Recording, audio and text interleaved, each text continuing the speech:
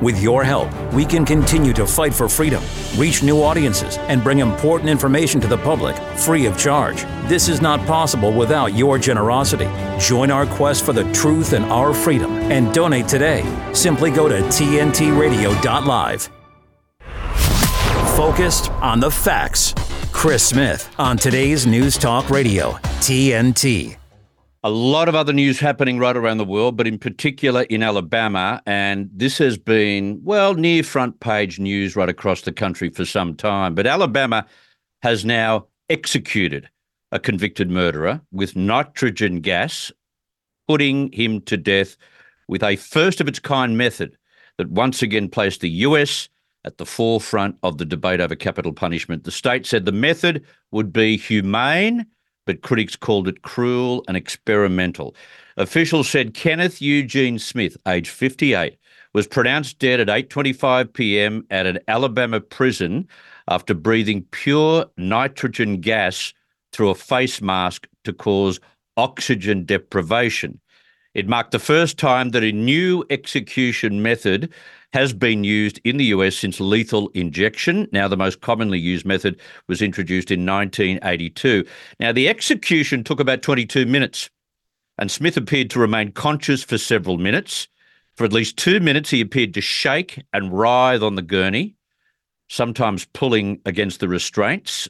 That was followed by several minutes of heavy breathing until breathing was no longer perceptible. In a final statement, Smith said, "Tonight, Alabama causes humanity to take a step backwards. I'm leaving with love, peace, and light." He made the "I love you" sign with his hands towards family members who were witnesses. "Thanking you for supporting me. Love, love all of you," Smith said. Nitrogen gas for the very first time. If you've got a comment to make on all of that, give us a call on our line. From the US or Canada, 1-888-201-6425. From the UK, 0330241026. And from Australia or New Zealand, you can call in on 1-800-670-310. Now, this is coming out of Israel. It's not related to frontline fighting, but it is related to what occurred on October 7. And it is a consideration that makes you realise how devastating what occurred on October 7 was.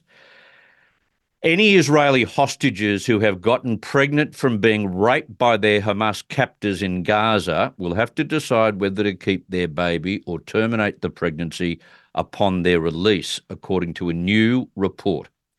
Officials with Israel's Ministries of Welfare and Health are drawing up detailed plans to deal with unwanted pregnancies in women who were kidnapped by terrorists after the deadly October 7 attacks. This is being reported by a local news outlet, Walla. In Israel, a pregnancy termination committee typically determines whether to grant an abortion request, but officials are considering bypassing that step to reduce the red tape in the cases of any pregnant former captives. More than 130 Israelis still remain in the clutches of Hamas after nearly 4 months, including young women and teenage girls, with preliminary information suggesting that some have been subjected to sexual abuse in the tunnels under Gaza, both during the initial onslaught and as seen in gruesome videos, and also in captivity. Civilian authorities, assisted by the Israel Defense Force, are creating a program that will coordinate all available resources for treating sexually abused hostages, including women at different stages of pregnancy who will receive medical and psychological help. Now, if you want to referee that particular moral dilemma, you're free to do so on our talkback lines. I find it almost impossible, irrespective of my views on abortion. I find it almost impossible. How do you react if that was your predicament after such an horrific attack? What do you do? This is Chris Smith on TNT. It's the stuff. It's that division people are talking about. and that cluelessness that they want to push. Today's News Talk Radio, TNT. Well, January the 26th has always been a special day in Australia. It was when a fleet of ships sailed into Farm Cove at the heart of Sydney Harbour to begin creating a colony, a new colony. No historian has shown any evidence that it was anything but a peaceful arrival, with repeated attempts in the months and years ahead by Captain Arthur Phillip to form an alliance with Indigenous tribes and leaders. But of course, a loud minority claim it was the beginning of the end of Indigenous people losing their land, and for some, it was. And in some places, it was very violently. But you can't look at that in isolation without considering what Australia has become, which is a superb first world nation in record time, with first-class health opportunities, job opportunities, legal structures, a greatly increased lifespan for all people, no matter where they come from, no matter what ancestry they have. But this year, I think it's fair to say that woke corporate types jumped on the victimhood bandwagon and created more controversy about Australia Day than at any other time in our history. Let's bring in psychiatrist, social commentator and TV and newspaper contributor Dr. Tanveer Ahmed into this discussion. Now, Tanveer was born in Bangladesh and earned his degree at Sydney University. He's a published author of 2 books. He's got one on mental health called Fragile Nation, another called The Exotic Rissole, a memoir. Dr. Ahmed has worked in rural areas and has a parallel job in the public hospital system as well. Tanveer, happy Australia Day to you and welcome back to TNT. And to you, Chris. Yeah, happy Australia Day, absolutely. What are you doing for Australia Day? Look, I've just come back from the pub, to be honest, and I met some friends. Why not? Friends for lunch, and look, you are right. I'm interested in this too. Like, I'm trying to wage the mood. Like, does it feel a bit different this year? Is it a bit more subdued? Has there been more criticism than usual? And I would probably say yes. I mean, it's been building for several years, but I wonder if it's reached a slightly different level this time. And you alluded to the corporate side, and I guess it has come from all the different institutions. There's certainly the corporate side, but there's also the outright main government, which has done it overtly by essentially allowing the councils and other groups not necessarily to hold citizenship ceremonies. So these all sort of weaken the stance, just weaken the kind of status of Australia Day. And then even, obviously Cricket Australia, tennis, like the sporting bodies, that really heated up during the week too. So I'm sure there'll be others. Again, I haven't seen enough of the town. I'm in Sydney, but I imagine there'll be a backlash as well. I'm sure there'll be some people that would celebrate it even in a, more kind of, I guess, a more enthusiastic way, exactly because of the backlash. Or I think that's right, and that's certainly my anecdotal evidence, both on emails and chat lines. I get the feeling from Australian listeners and followers that they will be commemorating Australia Day more than they ever have before because of the backlash.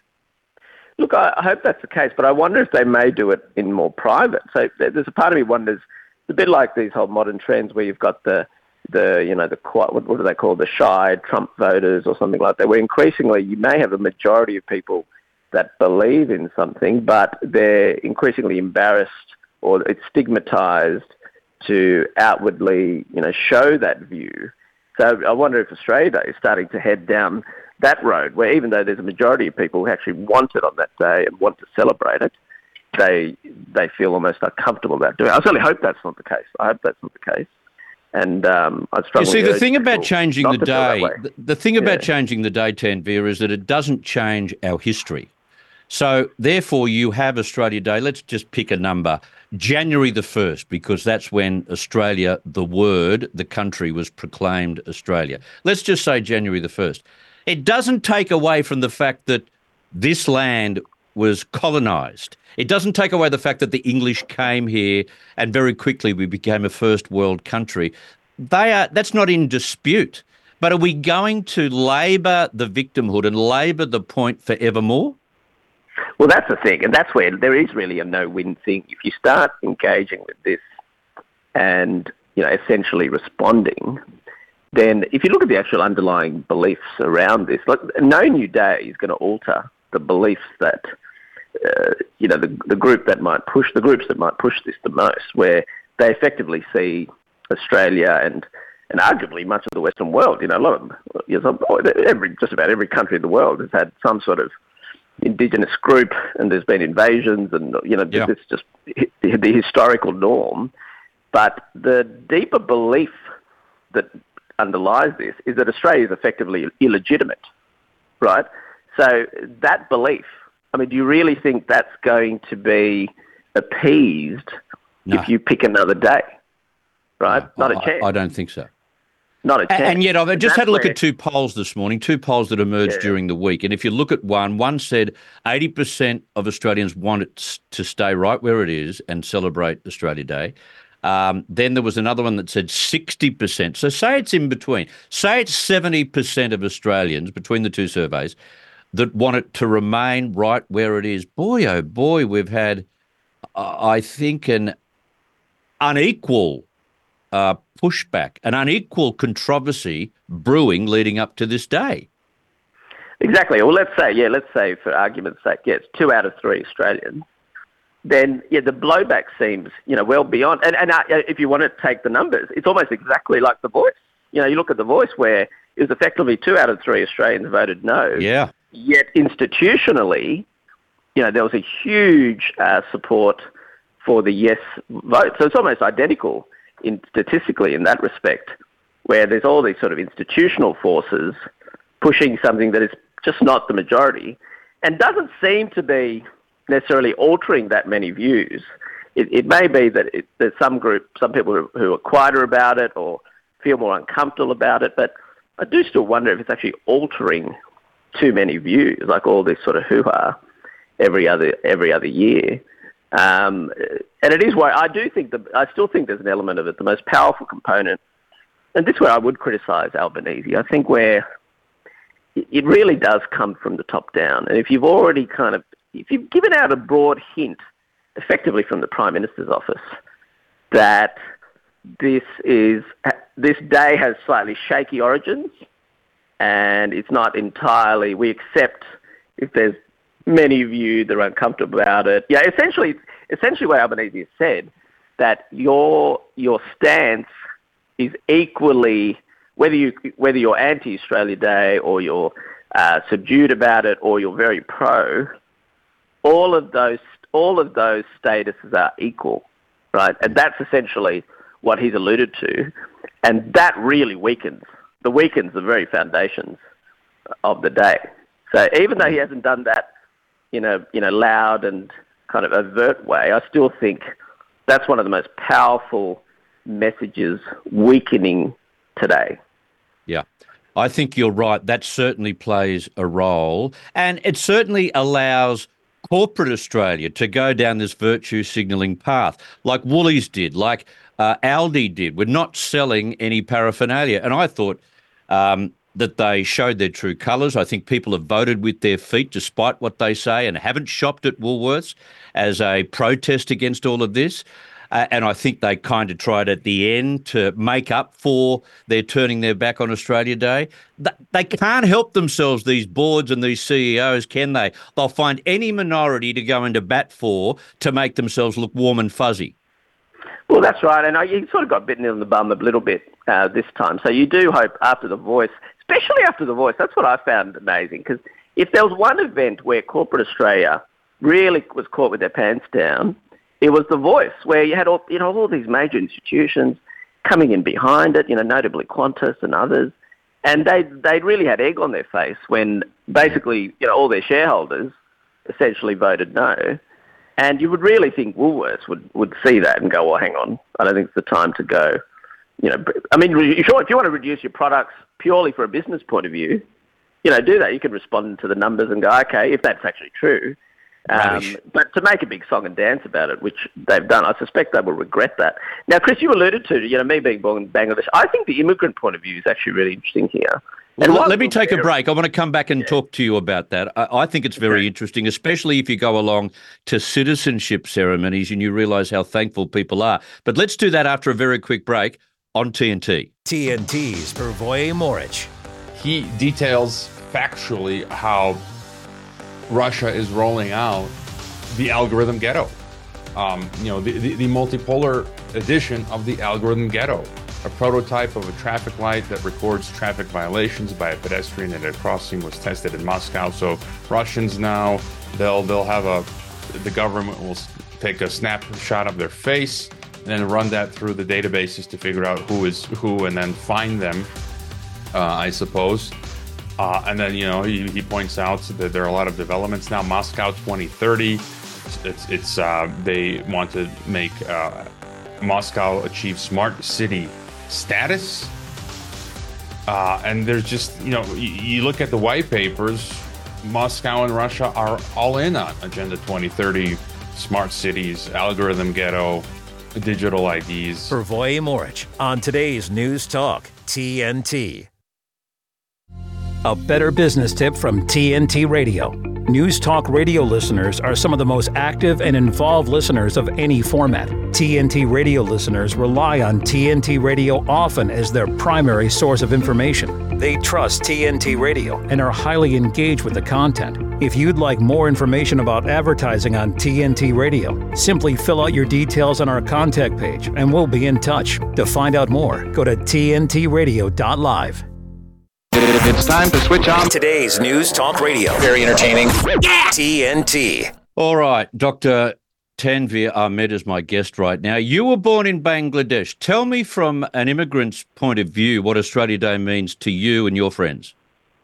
Well, to be honest, this morning I read a wonderful interview with an Indian couple in Perth, and they were just talking about it's India Republic Day, so it falls on the same day as Australia Day. And he was just saying it's such a great expression of his identity, because he loves celebrating both as a really proud Indian Australian. And a place like India, that has this colonial past, etc., and it's something to reflect on, but that's not a reason not to, absolutely celebrate the modern nature of the country. And likewise, much of the world would absolutely love to be Australian citizens. Oh, without a doubt. This is such an amazing country in terms of what we've achieved in really quite a short time. Like barely, just 200 odd years, you've got this multicultural, egalitarian, highly prosperous nation. And I must say, I'm so thankful that we migrated here. That's probably the single biggest element. The day we were on a plane coming here, that's the single most defining event in my life. So, and I think there will be many immigrants like that. And look, immigrants take a lot of sympathy. We're from countries that may have had some sort of colonial past. You'll identify a little in terms of being another minority group with Aboriginal groups. So you can reflect and have huge amounts of sympathy for the Aboriginal past, and whether it's all these deaths through war or illness and the current disadvantage. You can absolutely embrace that and want that improved. I can barely think of an Australian that would not fall in that category, where they absolutely want those changes. But you can reflect on that and still embrace the greatness of this country. And I don't think they have to be at odds. And I don't think it's acceptable to look at all the achievements of this country, but still think this notion of invasion somehow cancels all that out. To me, that it just seems silly. And yeah, as you say, I think the average immigrant, I can't speak for all immigrants, but my impression is, and I can certainly speak for myself and many other groups, who are just very proud to be in this nation. And they often, this is the other thing, if you've lived around the world, these sort of things, there's invasions and minority groups and there's wars, and most of the world who've migrated here come from countries where there's been all sorts of upheaval and different groups vying for power and resources. That's just the nature of history. They have seen how bad it can get. Absolutely. So that's where sometimes I do think some of the people who, and not necessarily Aboriginal groups, I think local activists, often from, dare I say it, often rich white people often, that's often the groups that most commonly, they would have, sometimes they're a bit clueless. Well, are they clueless, or have they become so entitled and swimming in riches, as in the richness of the country, not wealth riches, that they forget how grateful they should be and they're ungrateful?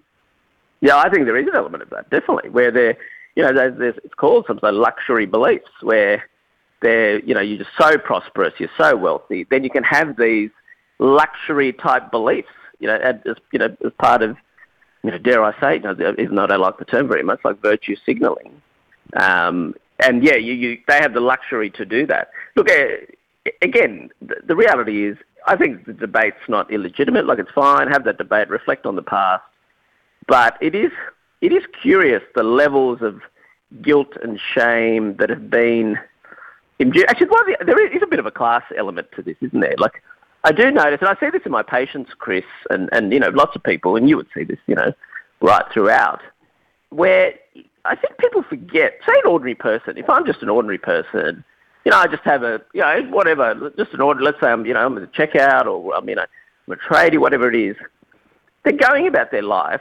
I think people forget how much pride, if I'm able to take pride in my nation, that's a huge part of me feeling good about myself, right? And that's what annoys me sometimes, where you'll have groups, often, let's say, wealthy cosmopolitan groups, and they might not identify as strongly with, I don't know, just being tied to place and having lived, say, in a pocket of Australia all their life, or whatever it is. You're taking that away from, the vast majority of people, where it gives them so much pride, and that follows through into themselves as individuals. That them as an individual, they might be an ordinary person, nothing great, no great achievements, etc. But this gives them a huge sense of pride that they carry throughout the whole year, throughout their lives. And I think sometimes we forget the importance of that and how much it means. That's very true. Just one last thing on the migrant issue, but the migrant tangent. You go along to a citizenship ceremony, and I've been to many, both as a reporter and as a friend of a new arrival.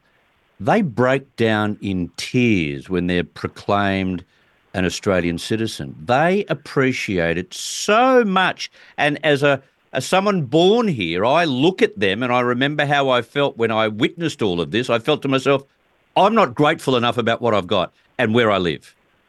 Well, I totally agree with you. And it's funny, you often see interviews of recent immigrants. I remember seeing one just during the week with an Irish immigrant. They're talking about how hard it is to live in Ireland. And he was basically saying, like, within a year, he's in Queensland, he's got 10 people working for him, and he's like, God, the opportunities here just are extraordinary. And again, it's another one of these cases where a lot of locals don't necessarily, see. And this is the other thing I'd say about Australia that's different to many parts of the world. It's actually much easier to be Australian than for a new immigrant than it is in many parts of the world. Like, for example, say we migrated to Germany or France, it would be 2 or 3 generations before I might be seen as French, and even then, I'd be lucky. Like, there's no way within a generation that I would feel Australian. I'd be here. I am, contributing on national forums. Like, that is highly unlikely in much of, say, Western Europe, etc. It would be much tougher to be accepted as Australian. So that's another thing to celebrate about the country, where you can access being Australian much easier than large sections of the world who might even have lots of migrants. And again, I think it's another thing that people take for granted and they don't realise. Well, you mentioned the world. I wonder whether how much of this that's now being played out in Australia, questioning our growth, our creation, our antecedents, I wonder whether this is just a product of what's happening worldwide, because right around the world we've got people who want to rewrite history, who want to cancel those with historic black marks. They want to bring down tradition. This is not peculiar only to Australia, is it? No, absolutely not. And of course, the forces come from international, just cultural currents, if you like. But I do think Australia is arguably a bit more vulnerable in a way. Like, even though the same forces are in Britain or America or right throughout the Western world, for example, America still has a really firm patriotism, and they've just got very sort of, proud beliefs about their country and their underlying structures. And even a place like Britain, which may have a degree of that sort of shame about its colonial past and its declining influence, it still has so much history and such a strong kind of national and sort of ethnic identity that, I don't know, it's not like they're not vulnerable, but I feel like because we're relatively young and we're still kind of being shaped and, there's still so much being contested, there is a part of me worries that perhaps Australia is more vulnerable to these sort of forces than some other countries. So that worries me. Yeah, the difference is I can have a property in the United States and flying the American flag in the front yard is not out of place, where in Australia it would be very abnormal, right? Well, I think one of the things that annoys me with just the notion of patriotism, I think now, for example, like I'm perfectly comfortable with an Australian flag. I can walk around in a T-shirt. But say I'm an immigrant, and the reason it's suddenly got this edge is because the critics of Australia Day now will say any type of patriotic show is somehow associated with whiteness and racism. Like it's some sort of do that chest often. beating. It's some sort of automatic chest beating. And that is such a tiny minority. Like it would be such a tiny minority of people who are patriots. And I'm not saying that doesn't exist. I don't doubt that it probably does. But I think it's just a poor characterisation of people who might take pride in their country, including many non-white immigrants. And I mean, they're certainly not, chest-beating kind of racists. So this is one of the big mischaracterizations that's occurred in probably the last decade or two about any sort of white country taking pride in their nation and their institutions. I think that's really one of the key undercurrents here that is unfortunate, unfair, and often inaccurate. Yeah, well said. Good summary. Very good summary. You've helped us unpack some really hovering issues over the past couple of weeks that I think people have probably thought deeply about themselves, but you've helped us wade through all of that as usual. I'll let you continue to enjoy and celebrate your Australia Day, Tanveer. Thank you very much for your time. Absolute pleasure, Chris. Much appreciated. Psychiatrist, journalist, someone who you might see quite often on television and also in newspapers. He's a terrific social commentator, Tanveer, and it was, I thought as a migrant today, it was a really good tangent to what is a very, very proud day for most Australians, Australia Day. And it should be. Putting it all into context. Nothing is perfect in life. And certainly the civilization, the productive turning of a nation like Australia did in 1788 and beyond, nothing will be perfect. Nothing will be perfect under those kind of civil standards. But right now, I think we've developed into a sensational first world country that we can all benefit from. The opportunities are there. Putting it all into context, we have a lot to be proud of.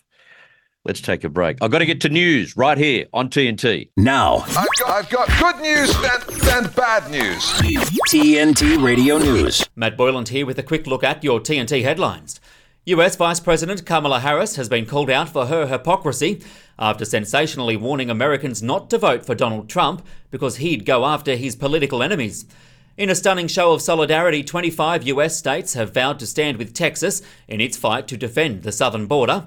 And a new survey has found 28% of Generation Z adults in America are now either gay, lesbian, bisexual, or something else entirely. Don't miss a thing. Be sure to download the TNT Radio app from either the Apple App Store or Google Play so you can easily listen live to us anywhere, anytime. Available right now to download, keeping you up to speed on TNT Radio. Well, our Australian of the Year award has gone to an amazing pair of medical scientists, Professor Richard Scolyer and his research partner, Professor Georgina Long, were presented with the Australian of the Year award for 2024 in Canberra last night. They're credited with using breakthrough immunotherapies to save the lives of thousands of Australians whose diagnoses of skin cancer would once have proven fatal. 15 years ago, if you had advanced melanoma, most patients were dead within 5 years. Survival was less than 5%. In fact, most patients had died within 1 year, 75% of them. But through incredible discoveries that have made in melanoma, clinical trials that Georgina has led, we've reduced the lethality of advanced stage melanoma, and now survival is more than 50% at 5 years. Our goal is now to cure the other 50% and in doing so, hopefully help other cancers as well. So congratulations to Richard and Georgina. I think all in all, over decades in this country, we kind of get our selection for Australian of the Year right, more or less. But you know what? There are other less qualified, less renowned lifesavers who work very, very hard every single day to create awareness about other deadly diseases and in turn save lives and make carers' lives a lot easier, which is very important. I thought it was worth reminding us all of that in the program today. One such person is motor neurone disease campaigner Jane Simpson from Melbourne. Now, Jane has spent decades working with Australian and global corporations to identify improvement opportunities within their policies and procedures. She's spoken at both international and national conferences, and in the middle of that managed to win a Best Small Business Award. Jane Simpson, happy Australia Day to you and welcome to TNT. Chris, happy Australia Day to you, and thank you for having me. What are you doing apart from appearing on TNT today? What are you doing for Australia Day? How are you getting into the occasion? Well, Chris, I had a little tumble down some stairs recently, so I'm instructed to sit at home with my foot up. Right, you're convalescing.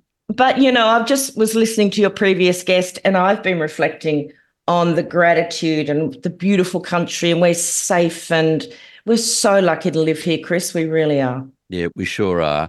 Now, your late husband, Robert, was diagnosed with MND in 2021 and he died 10 months later. Tell us about that shock diagnosis, and did you think that he would last longer than 10 months when you were given that diagnosis?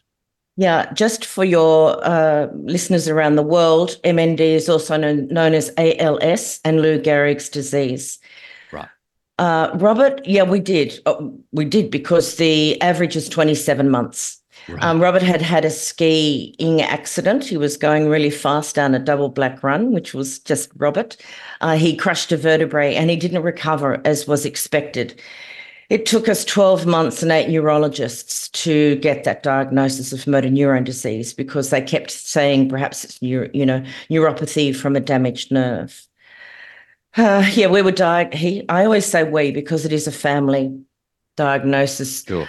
He was diagnosed on the 21st of December 2020 and he died on the 20th of December 2021. That must have been a very, very horrific period, that 10 months when he went downhill so quickly.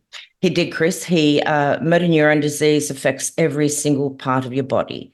So it began with him having trouble walking. Then it began with him unable to do basic tasks such as getting dressed in the morning. It affects the neurons in your muscles. So anywhere that you have a muscle, it's going to be affected. So that stops you talking, swallowing, walking, basically moving. Everything goes except for your brain. You're still totally aware of what's happening. Dear, oh dear. Which is just so cruel, Chris, isn't it? Oh, it's the cruelest, isn't it? It's just incredibly cruel. Mm. And tell me, it must feel like yesterday, though, going through that 10 months, although it was only a couple of years ago, it must feel like yesterday. It was a tough 10 months because it was COVID and we couldn't get any support. So it was just he and me. And, I live my life in business, not nursing, but I do know how to nurse a bit. That was very tough, very tough. And my daughter said the other day, we've just gone past the 2-year mark. The first year you're really in shock, and then the second year you cry. And we're just a few weeks over that 2-year mark. And I think we're trying to all find our new normal. Yeah. Oh, it'll be a further transition, no doubt. Since then, you have become involved with Fight MND and MND Australia to try and make a difference. And you're the chair of the MND Research Collective Lived Experience Expert Driving Team, which is a mouthful. I know. You've certainly gone the whole hog, haven't you? Why? Why? Because it's just such a cruel disease. It is a terminal disease. There is no hope. I often say to people, you should think about that drive home that Robert and I had when we'd been at the neurologist and you're told you have motor neurone disease and there is no hope. There is absolutely not one single skerrick of hope. You are going to die. And I would like to try and make a difference somehow. Now, whether it's along the road of making life better for people who are living with motor neuron disease, so around the care for them. We don't even have any care protocols in Australia for caring for someone with motor neuron disease. Well, that's interesting you say that, because I was about to ask, my next question was, I couldn't imagine someone working out from a standing start how to care for someone with MND. Oh, it's a nightmare. A lot of Dr. Google. Nowadays, look, some of the MND associations run seminars or workshops to help you. Even simple things like lifting him, showering him, changing him, all of those things are very difficult. And all of a sudden you're just whacked into that position. Going back to the MND Research Collective, it was started by Dr. Beck Sheehan from Fight MND and Dr. Gethin Thomas from MND Australia. And they've had this brilliant idea, best ideas are simple ideas, is to get everybody around the country who's either researching, who's in neurology, allied health, together to discuss what's happening in research and what needs to happen in research. And at the core of that is the lived experience expert driving team. Yes, exactly. Lived experience expert driving team. It's such a long name. Anyway, basically it is people like me, but more importantly, people who have motor neuron disease. And the research community is now taking their lead from us. So what would you like studied? What is important to you? What would we be researching? Right. Now, the reason that I am chair, even though I opened it to people with MND, and they said, but Jane, we need continuity. We need someone who's going to be there the whole time. Because the people who are in my group, there's about 60 of us, and let's face it, many of them are not going to live to the end of the year. So we need continuity across the board.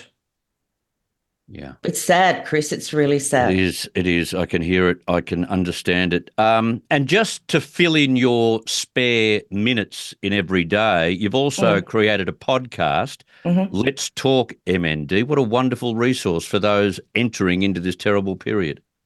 It is. When you're diagnosed, you feel totally and absolutely alone. You are terrified and alone. Yeah. And since I've been so beautifully invited into this community of people with MND, there are so many people all around the country, not just in the main cities, but regional and rural, and often they have no support whatsoever.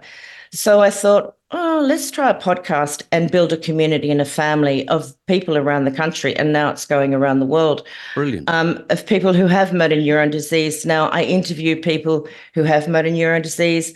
I interview their partners. I interview people like researchers, neurologists, lawyers, because we've all got to get our wills in order, palliative care. So the whole gamut of anything that is required with motor neuron disease. I also interview people who can't talk, because with motor neuron disease, you very often lose your voice. But thanks to AI, people can now use eye gaze technology. So it's a very laborious process, but they use their eyes to click on the letter on the screen, which makes a sentence and then makes a paragraph. Wow. And that is extraordinary. Whoa. And so if you can't talk, you are not precluded from this podcast. It makes us laugh when I'm interviewing someone who can't talk that we're doing a podcast. What a process. What an amazing process. Do you think they'll end up finding a cure? I was interviewing a researcher the other day and I said, do we have hope? And he said, we absolutely have hope. There's a lot of amazing things going on there. I interviewed a guy from Duke University the other day, Dr. Richard Bedlack, and he's seeing and researching at the moment 60 spontaneous MND reversals. Now, if we can work out why they're reversing, something to do with proteins, something, all that really brainiac stuff. Yeah. But I just know from researchers I speak with in this country too, they are committed and passionate. Great.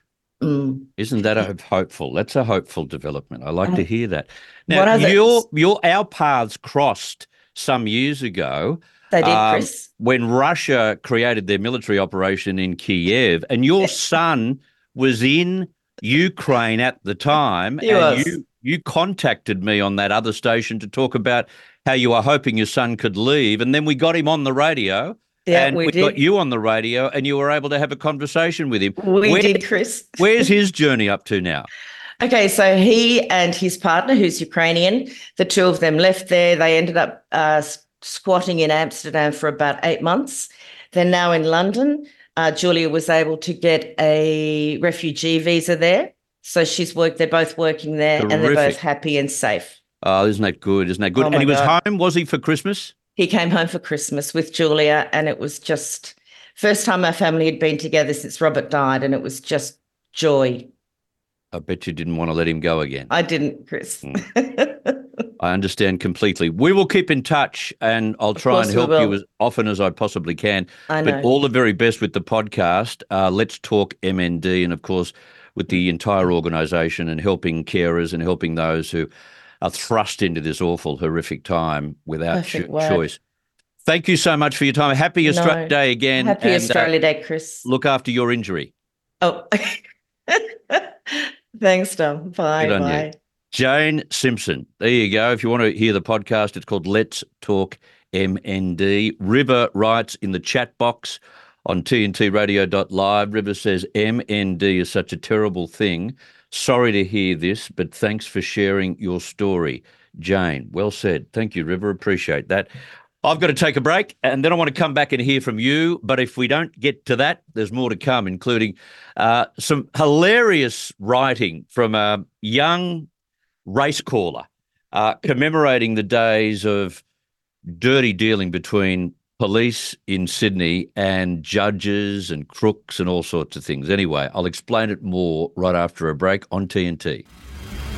With his expert analysis and opinion, this is TNT Radio's Timothy Shea. For decades, I've been calling out the national and various state GOP committees for not closing open Republican primaries to non-Republican voters. It just makes sense. When they played in the Super Bowl, the New England Patriots weren't allowed an opportunity to determine who the New York Giants starting quarterback would be. And Democrat and various leftist voters shouldn't be able to influence who the Republican nominee for president or any office should be. Luckily, we have someone with the courage of her convictions to stand up and say this is wrong and it needs to stop. Merrimack County GOP Chairwoman Karen Testerman filed court together with some New Hampshire Republican voters today, asking the court to enjoin the counting of undeclared voter and same-day registrant voter ballots until it can be determined whether they can legitimately participate in the Republican primary. Kudos to Chairwoman Testerman, and let's hope that the federal court does the right thing and protects the New Hampshire GOP's First Amendment right to freedom of association. From MAGAInstitute.com, this is Timothy Shea for TNT Radio. Food isn't just fuel to live, it's fuel to grow. My family relied on public assistance to help provide meals for us. These meals fueled my involvement in theater and the arts as a child, which fostered my love for acting. The Feeding America network of food banks helps millions of people put food on the table. When people are fed, futures are nourished. Join the movement to end hunger, and together we can open endless possibilities for people to thrive. Visit feedingamerica.org/actnow. Focused on the facts. Chris Smith on today's News Talk Radio, TNT. All right. Well, in Australia, one of the most notorious crooked cops, a multiple killer, in fact, Roger Rogerson, passed away after suffering an aneurysm in jail. Now, Roger began as a hero to other cops in the force. Take it from me, I know a lot of senior police who have now retired who remember the days when he was their hero, arresting crooks when others could only hope to bring them to justice. And he did so bravely and without question. He was heading fast for much higher rank. Some were suggesting at the time when he was running the armed hold-up squad that he was destined to become the commissioner of the police in the state of New South Wales, until his violent treatment of informers and drug dealers became very questionable and extremely chronic. When he was kicked out of the force, he had the temerity to join two other scoundrels and perform on stages throughout Australia as the good, the bad and the ugly. It was so Roger Rogerson, brave even under fire. He was accused of ordering a hit on another police officer by the name of Michael Drury, who was lucky to survive that shooting at Chatswood, and he was jailed for life at age 80 for the killing of a young drug dealer. But Rogerson operated in Sydney at a time when some of the judiciary were very easily paid off, where suspects were given green light treatment by the police in exchange for large packets of cash. And the relationship between some detectives and the bad guys were very cosy indeed. We had a Police Royal Commission in New South Wales which cleaned up some of that, but maybe not all of it. And in a tribute of sorts, or maybe the tribute word is not the word to use, to commemorate then these dirty deeds and dirty days, a very clever race caller has put together a greyhound race that he's titled the Roger Rogerson Cup. It is very, very Australian satire. Have a listen to this. Runners are behind the boxes here for the Roger Rogerson Cup, race 8 on the program, sponsored by the Funny Walk Society. Good backing here for Brown Paper Bag from the Red Rug. And support for the check here, done himself a mischief at longer odds, protecting judges whilst the finger's in the pie. Green light, steady in the motion, stand by for a start, Roger Rogerson Cup. Racing on the outside, protect judges whilst the fingers in the pie, punching up for the middle boxes. Bribery's totally legal. On the speed, I accidentally shot 12 blokes. Now Brown Paper Bag. Further back in the field, working into it, ruined plenty of lives. Done himself a mischief. Second last, the Rogerson Cup should have used bricks a long way back. Last of all, pretty expensive storage units out in front, protecting judges whilst the fingers in the pie. Working home, accidentally shot 12 blokes out by 5. Accidentally shot 12 blokes, beat, ruined plenty of lives. Brown Paper Bag late on the scene. Further back in the field, done himself a mischief. Should have used bricks a long way back the field, protecting judges whilst the fingers in the pie. Now second last was Bribery's totally legal, and last of all was pretty expensive storage units. There you go. Pretty expensive storage unit. For those who don't know, Roger Rogerson was caught parking the body of his executed drug dealer in a storage unit, which is where that comes from. But the other terms for those dogs pretty well sum up and can explain themselves. We find that funny in Australia because we are a convict nation after all. As a matter of fact, this is the day in 1788 when convicts came out on the First Fleet and were used as basically slave labour for quite a long time, until, of course, they were released from custody and ended up owning parcels of land, and then the generations moved on. But that is the history of Australia, which is why we find that in some ways quite satiric and funny. The story of the day, though, if you were wading through the papers and you were Australian, or you were not Australian but you wanted to, I don't know, grasp some of the idiosyncrasies about what Australia is all about, read from the Australian newspaper today an article written by Geoffrey Blaney. Geoffrey Blaney is one of Australia's most famous historians. He said, when you read the Daily News, you often gain the distinct impression that Australia Day is approaching extinction. Many critics say that its death should be hastened. That's certainly been the impression for the past 3 weeks.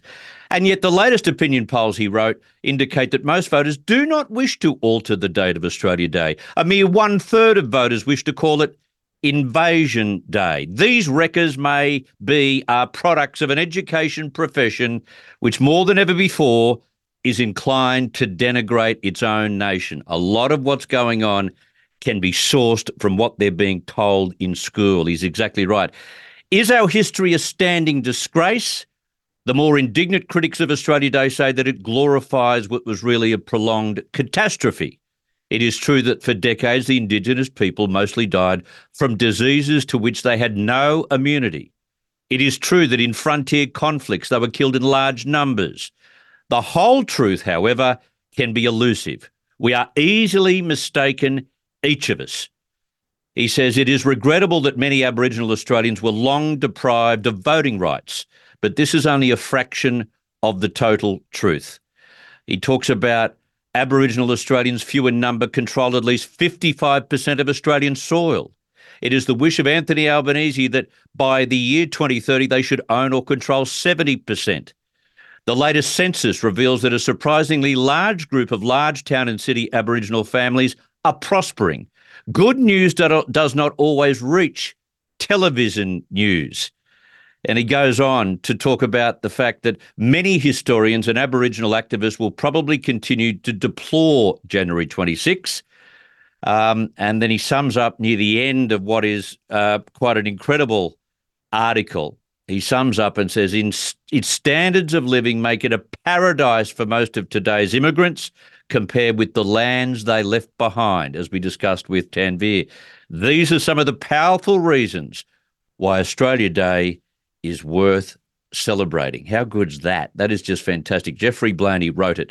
Now, before I leave you, I wanted to play a poem. Now, I do have time to do this, which gives people a chance to think very deeply about how much they love their nation, not just Australia. Now, I love my country. I love Australians. I've spoken to Australians on television and on radio for about 45 years. I love them immensely. They are unique. They are different, but they are good different. They are brave. They are helpful. And we love our country physically, our landscapes, our weather, the beaches, the mountains, the bush. Here's Queensland poet Rupert McCall, who wrote this award-winning poem for all Australians who love their country almost too much. But these are words that I think can transfer to your own country if you're not Australian. Here's Rupert with what's called green and gold malaria. The day would soon arrive when I could not ignore the rash. I was obviously ill, and so I called on Dr. Nash. This standard consultation would adjudicate my fate. I walked into his surgery, and I gave it to him straight. Said, Doc, I wonder if you might explain this allergy of mine. It's like I get these pins and needles running up and down my spine. From there, across my body, it will suddenly extend. My neck will feel a shiver, and the hairs will stand on end. And then there is that symptom that a man can only fear. It's a choking in the throat, and the crying of a tear. Well, the doctor scratched his melon with a rather worried look. His furrowed brow suggested that the news to come was crook. What is it, Doc? I motioned. Have I got a rare disease? I'm man enough to cop it sweet, so give it to me, please. Yeah, I'm not too sure, he answered in a puzzled kind of way. Seems you've got some kind of fever here. But it's hard for me to say. When is it that you feel this most peculiar condition? Well, I thought for just a moment, and then I gave him my position. Said, Doc, I get it when I'm standing in an Anzac Day parade. And I get it when the anthem of my native land is played. And I get it when Meninga makes a Kiwi crunching run. And when Border grits his teeth to score a really gutsy ton. I got it back in 91 when Far Jones held the cup. I shivered at Royal Ascot when Black Caviar got up. I get it when the banjo takes me down the snowy river and Matilda sends me waltzing with a billy boiling shiver. I get it when I see our farmers fighting for their names. I get it when our firefighters walk towards the flames. It hit me hard when Bertram raised the boxing kangaroo and when Perkins won from lane 8. Well, the rashes were true blue. So tell me, Doc, I questioned, am I really going to die? He broke into a smile before he looked me in the eye as he fumbled with his stethoscope and pushed it out of reach. He wiped away a tear, and then he gave this stirring speech.